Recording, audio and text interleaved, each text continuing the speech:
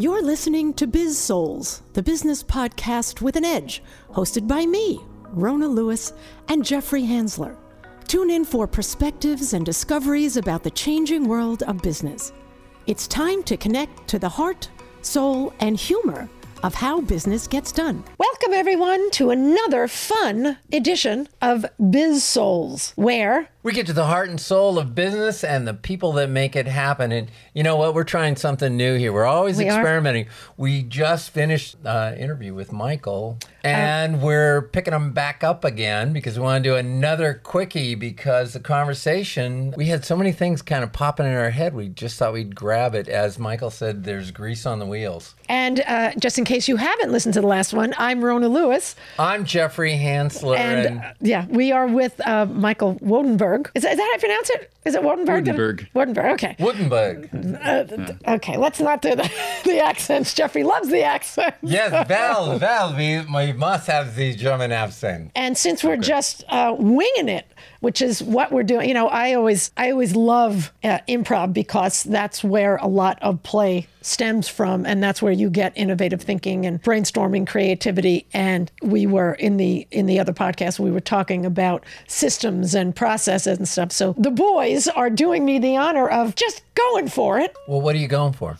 Well, what's the question on the table? So we're going to talk about the issues of innovative thinking and creativity, and you know what stops us from allowing that into business. So we're talking about the party killers, the people that just say no, the party poopers, yeah, the ones that like we were saying before. We love innovation and change. You go first, right? Isn't that what you say? Exactly. I think that's what kicked it off. So Michael, what have you got? What do you got? What do you got? What do I got? We're just going to give it over to you. I think so much of this it's as we talked in the last podcast, it's about the fears, right? It's the fears of, your reputation. It's the fears of uncertainty. It's the fears of the negative impacts. And yet the people that we're dealing with in a large way, it's a term, it's difficult to kind of understand or accept if you're in this position, but it's the successfully unsuccessful. It's the people that can continue to do the same thing. You see them in the same position. They continue to move up the hierarchy. They continue to go. A lot of times your most innovative people get frustrated, get beat down, and leave the organization. But the people who are in that position are successful. Yeah, that's I always think when I was in advertising sales, we always noticed that I'm going to say a bad word. We used to say shit floats, because the people who were getting promoted to the managerial positions weren't that phenomenal at sales, whatever. They just knew how to play the game. And those of us who were trying to do things a little bit differently and push a little bit, it was like we were getting punished. Isn't that a little bit of polymath? Because these people were good. They were okay at sales. They were okay at politics. They were okay, so they got promoted. So is that a form of polymath? I don't think so. Now you're going to trigger my ass. Yeah, right here. no, I don't. No, I don't think. If she could use a bad word, I'll pull out the. Yeah, I don't think it is.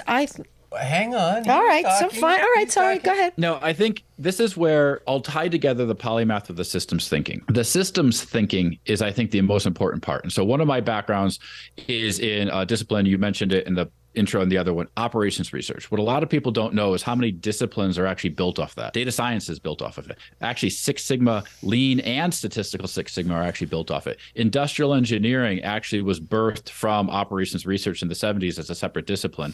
And most people who are introduced to OR, which is a lot of applied math and different things like that, we call it the science of better. They're introduced to OR in a systems or a industrial engineering undergrad. Now, one of the cores to operations research, it goes back to something that Simon Sinek talks about. Always start with why. Why are you doing this? What is the goal and the outcome for what you're trying to go do? So in operations research, we call this measures of outcome, which are your qualified. Then you go into measures of effectiveness, which is a mix of qualified and quantified, and then measures of performance, which are quantified.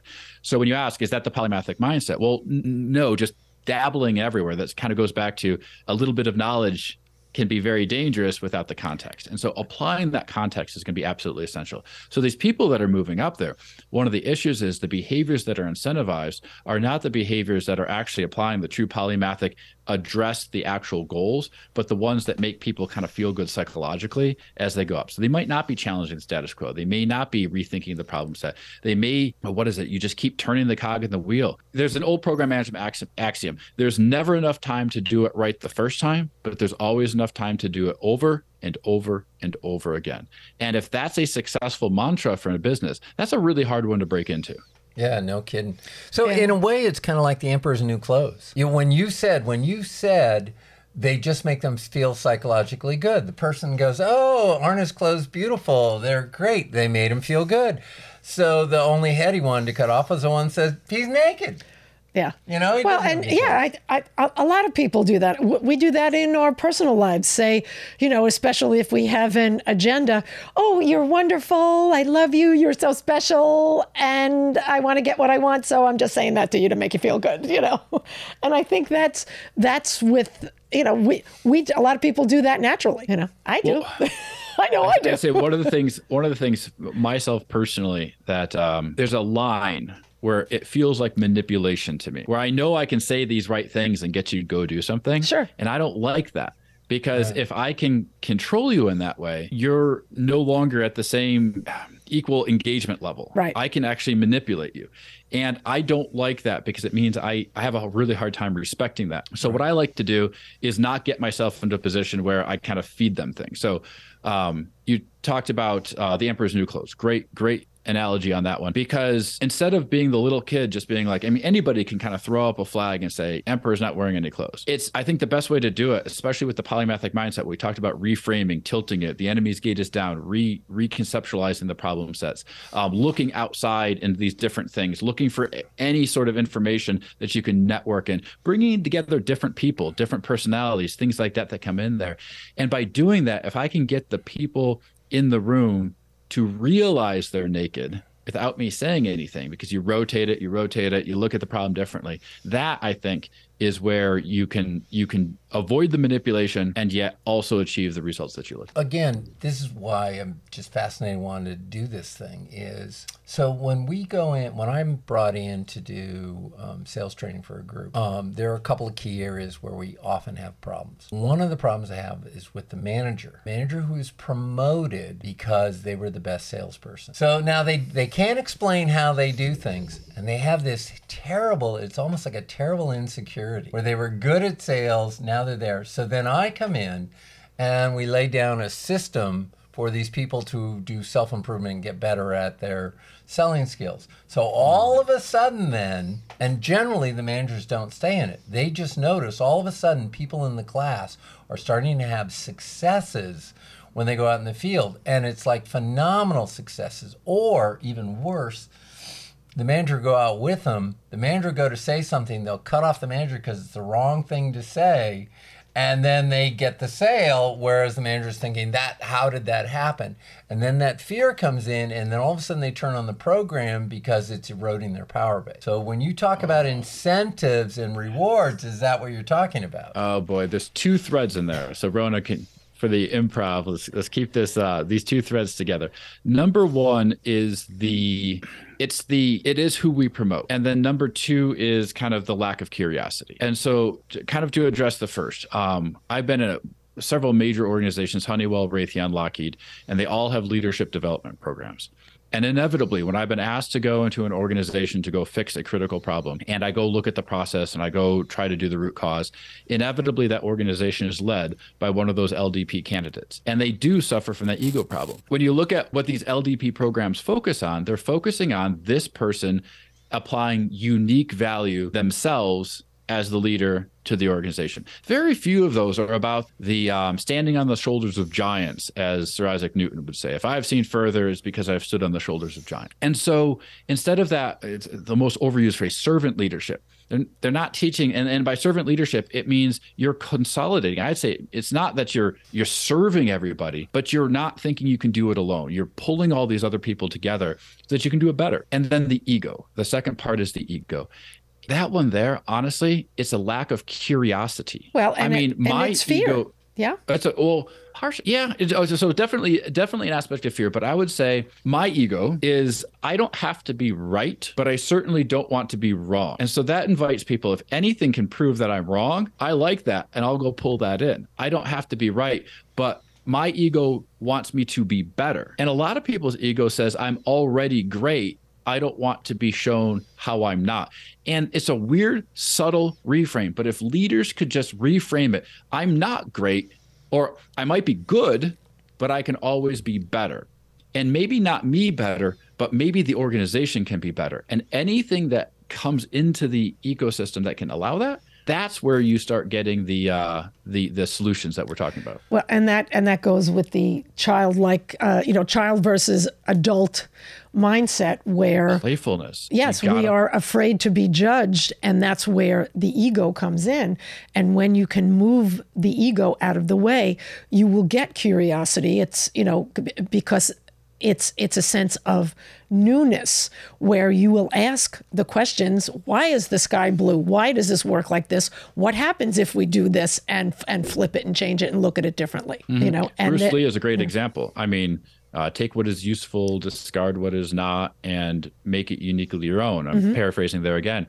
But if anybody should have had an ego about it, it was him. But his ego was based in the same concept, which is I can always be better. And he constantly strove to be better. If your ego says I'm already there, like that salesperson you talked about, Jeffrey, right. I mean, that's not an ego of curiosity. That's not an ego of growth. That's an ego of regression. Yeah, well, and they were in a position, it's almost like the imposter syndrome. And a lot of people, they get promoted to their level of incompetence. Peter principle. Yeah, Peter principle. I think sometimes they get terrified by the amount of work. And I don't know if I'm sure you've experienced this, where people, to be more of a polymath thinker, I don't have just one subject I have to get good in. I have to get good in all these other complex subjects.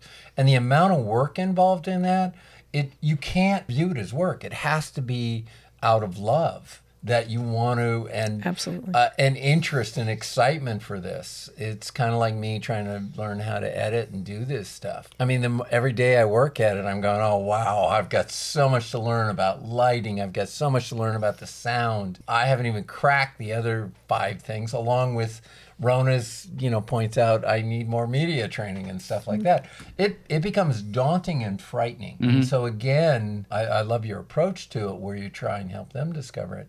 How do you do that and keep people interested in that? First thought, the fastest way to fail is to think you can or should do it by yourself. And sometimes, I think the biggest thing as a leader is to realize that, I think you mentioned this a little off air, Jeffrey, was if you can phrase this better than me, is stepping back and realizing you don't have to do it, right? You have to lead them. You don't have to be the one doing it. And there's times I've led teams where I feel like I'm hanging on by my fingernails. I feel like the dumbest person in the room. Being the dumbest person in the room allows you to force the situation to have your team explain the concepts better. And the number of times I've sat there and had people explain, hanging on by my fingernails, no idea.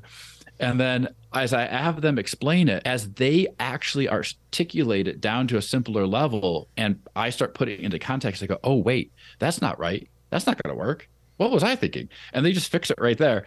And then we all learn something more. And then by the end, as we put it all together, I can be as capable of managing the larger system of those people as they go. So one of the big things is that delegation, knowing that the fastest way to fail is to think you can or should do it by yourself. And if you do that, that's probably one of the first steps in the humility to start breaking the ego. Humility is a big word for any of us who are looking to innovate and change and stay creative, and possibly stay relevant. So Rona, to you, how does play help with humility for people?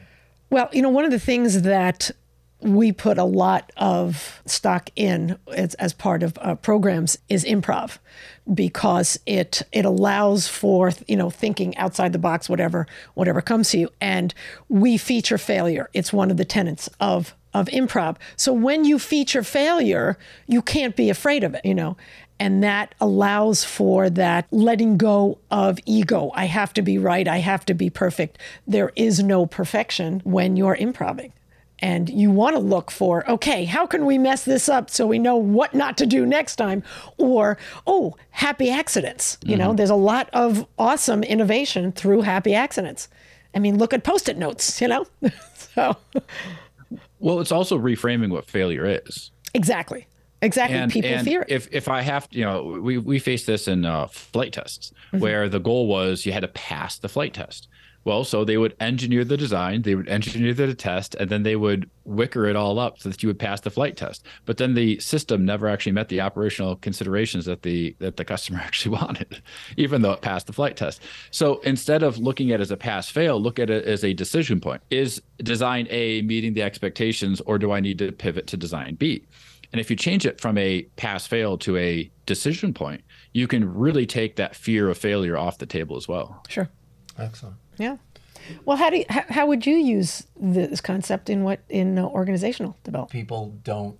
I mean, they have an inherent dislike for change, and so we're applying this all the time. I'm just looking for a system to see if there's a system, and Michael would be the person that I'm interested in asking is system for getting people to go through the steps. So when you ask somebody to do improv, they're faced immediately with the fact that it's hard. And yet it's not impossible. And so it's difficult. Do you Michael, to pivot a little bit, do you have a process to teach people to be more polymathic in their thinking? Do you have a process for that? Is that something you do, or do you just bring that with your brain and show up with your clients and go, you're not trying to teach anybody the process, you're just trying to, you're just implementing your own? I think well, that's an interesting question. First off, I would say, kind of to tie the two threads that you had together, is how do you get play, how do you get process, right? How do you get process play? The first thing is to make sure that people are actually following the processes that they actually do have. 90% of the optimization I've ever done is literally walking in and say, just do what you already said you're going to go do, and then we'll look at those deltas. You don't have to do a whole lot of change. Follow what you said you're going to go do, and then look for that innovation. In that sense, what we talked about in the last episode is a polymath. I was taking notes on the side, trying to, as kind of free-flowing, kind of, how do I tighten this thing down? Because that one, there's so many threads that wove off. We talked about a little bit of innovation. We talked about this. We talked about that. But fundamentally, if I was going to recommend what a polymath mindset is, number one, if you think you understand the problem, step back and see if you understand the system. And then intentionally reframing it, shifting it. The enemy's gate is down. How do I refocus these things? Does it stay the same if I adapt it? The second, I think, and this goes into the playful mindset as well, is learn, unlearn, and relearn. So for that new manager you're mentioning, Jeffrey, yes, you're going to have to learn these new things. Yes, you're going to have to unlearn some old things. And then to those together, you're going to have to relearn. And that's just a constant cycle. Again, I'll mention this again. The fastest way to fail is to think you can or should do it by yourself. One of the underpinnings I think of as a polymath is collaboration. Not me, standing on the shoulders of giants, being the person as that leader. I don't have to be the giant. I have to be this person standing on the shoulders of the giants, weaving that all together into something more important. And then the last one is, and I would say wrapping all through this, is then that ability to play, Yay. To reframe it, to caveat. And I've even just get in there and say, hey, hold on. This is weird. Don't mind me. I'm just going to play with this idea for a second. Let me reframe it. Let me move it. Let me do this. What happens if this, let me thought game this a little bit. But going back, Jeffrey, to your leader, I would say hang on by your fingernails and understand that it's not about you. It's about how you can tie together everybody else. And again, Simon Sinek, start with why. Where are you going with it? What are those measures of outcome you're trying to get out of it? And that gives you that heading where you can make sure you're always on track. You can look up and be like, yep, I'm heading in the right direction. Right. Excellent. Awesome. Excellent. Fantastic. This was great. And there was no script. There was no systems in place. So that made me very happy. And we actually pretty much stayed on track, sort of. Yeah. Yeah. This is going to be the oddball one. We're not giving up the outline. Damn it. No, I definitely appreciate that. And Michael, thank you so much for playing with us on this. Fantastic. We love this. Yeah, that was great. And yes, I'm sure we'll think of some other things like, oh, let's get Michael. He'll talk about anything. No, do you remember that commercial? Yeah. I loved your episode. Actually, let me segue back a little bit. Your one episode where you're talking about the fear with the with teasing, right? Maybe I should add in here, part of the play, one way you make failure sting less is you tease, right? Mm-hmm. And if you can get that camaraderie, like if you've, I come from the military, Ranger, right? Oh my God, you hear those people talking there. It's like, oh, that's so stupid. It's like, right? But it's not said in malice or hate. It's just like, go jump off a cliff, right? But it's this kind of this constant, you can't get an ego when you actually allow people to tease you about your ego. Right. Well, and that's psychological safety. It's also allowing yourself as a leader to be vulnerable. Yeah. Right. If you can't be teased, and this is the introspection I would challenge everybody, right? If you can't be teased, really stop and think about it. Because it means as a leader, you're probably not getting the results you want. You're not getting the psychological safety from your team you're hoping for. If you can't take the joke, that's the first step. I would say, hey, hold up, hard stop, relook at yourself, whether the LDP candidate or who Jeffrey mentioned, just if you can't take the joke, you're in the wrong spot right now. Right. Figure out how to take the joke so that you can work with the rest of it, because that teasing really takes the sting out of the perception of failure. Wow.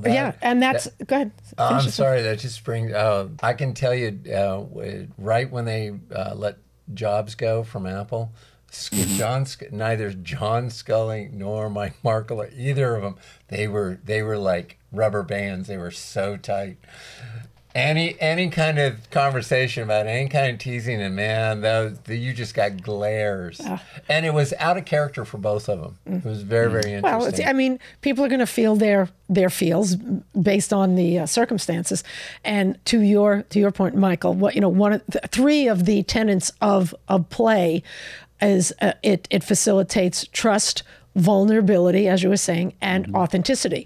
People need to be authentic, and they have to, in order to do that, they have to get their egos out of the way. You can't play if you're so worried about what other people think. You can't play if you're cranky.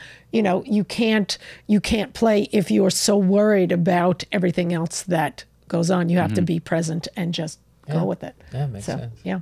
Anyway. Yeah, I think one of the best examples I've worked in restaurants, waiting tables and everything else. I've actually worked back in the dish pit at different times. But the movie Waiting actually captures this pretty well. There's the shenanigans that are going on in the kitchen, and then the waiter walks out after, whatever the most horrific teasing, like unprofessional sort of behavior you've ever seen, walks out there with things like, yes, sir, yes, madam, here's your, and just, boom. But you go back there like, and you stupid son of a, there's never, And so, but it's interesting because you got that, but it was the camaraderie. Oh my God, everybody knew you had the back. But then, if the cooks were upset with me for something, they'd be like, you could feel it because they'd be teasing me about something. I'm like, ooh, okay. They're not too thrilled with the way I did that. Okay. And I could take a correction from that one. Right. But it didn't have to be this formal file a complaint, or I don't have to do a written coaching or anything else. If you can get that camaraderie built up where you can hear the teasing, the gentle teasing but it becomes gentle because then you can play with ideas. And that's the whole thing. Teasing is about the play, and it's about, I would say, what would you call encircling the play protectively and allowing it to be kind of balanced and nuanced and positive. Toss it out there. Yeah. Keep it positive. Jeffrey and I tease each other, and we're constantly on each other. I was trying to think, which is actually kind of a fun part about it's a fun part about your podcast too. Right. Yeah, it is. Well, and you talked about not being not working alone. I did know when I wanted the idea of a podcast, I knew I needed a partner. So do it is just way too much. It's too hard. And he made me promise to never, ever, ever leave him. Yes, exactly. So, we don't have it in writing yet, but I'm sure I will. Michael, I was going to say, Rona, if you ever want to leave him, we can always start. Oh, there you go. Oh, that would be great. You heard it here. That'd be great. Yeah. We would have a lot of fun. Wow, well, Michael, I will come on your podcast. Oh, that'd be fantastic. I'll come on your podcast. Actually, I haven't done interviews yet. I've only been doing the voiceovers from my essays, but someday I'll get into the interview. There you go. Okay. Well, when you do, I'd love to. We'll just have to write an article. That's all. Perfect. Yeah, playful thinking. Anything the playful polymath. I love that. I love the title. There you go. I love the title. Anything in our impromptu session you want to say? Is something that from the last program or something you want to finish with or direct somebody to? Yeah, I mean, it's kind of like what we talked about last time is the polymathic mindset is just a great way to, I don't expect everybody to be a polymath, but just recognize, either embrace them, invite them, entertain them, get them, kind of get in that mind space, start thinking a little bit bigger. As I said, if you think you understand the problem, step back, learn, unlearn, relearn, constantly be challenging what you think you know. The fastest way to fail is to think you can or should do it by yourself, and constantly play. And Now, and for me, sorry, go ahead, finish. I thought you were done. Sorry. No. So what I'm doing is I'm trying to weave these together into a concept I'm calling polymathic disciplines. And so where I'm going with that is what I call the ABCs of polymathic insight. It's polymathic analysis. It's kind of that reframe, thinking, rethinking, challenging.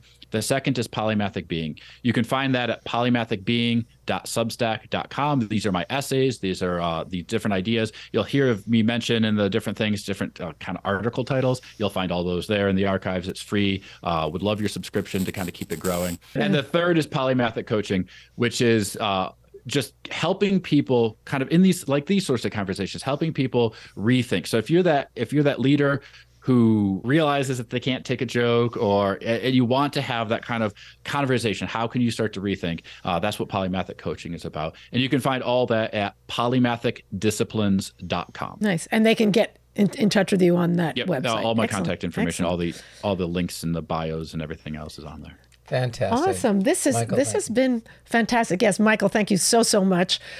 This has been Biz-Souls. I am Rona Lewis. I'm Jeffrey Hansler. We'll see you next time. You've been listening to the Biz-Souls podcast with your hosts, Rona Lewis and Jeffrey Hansler.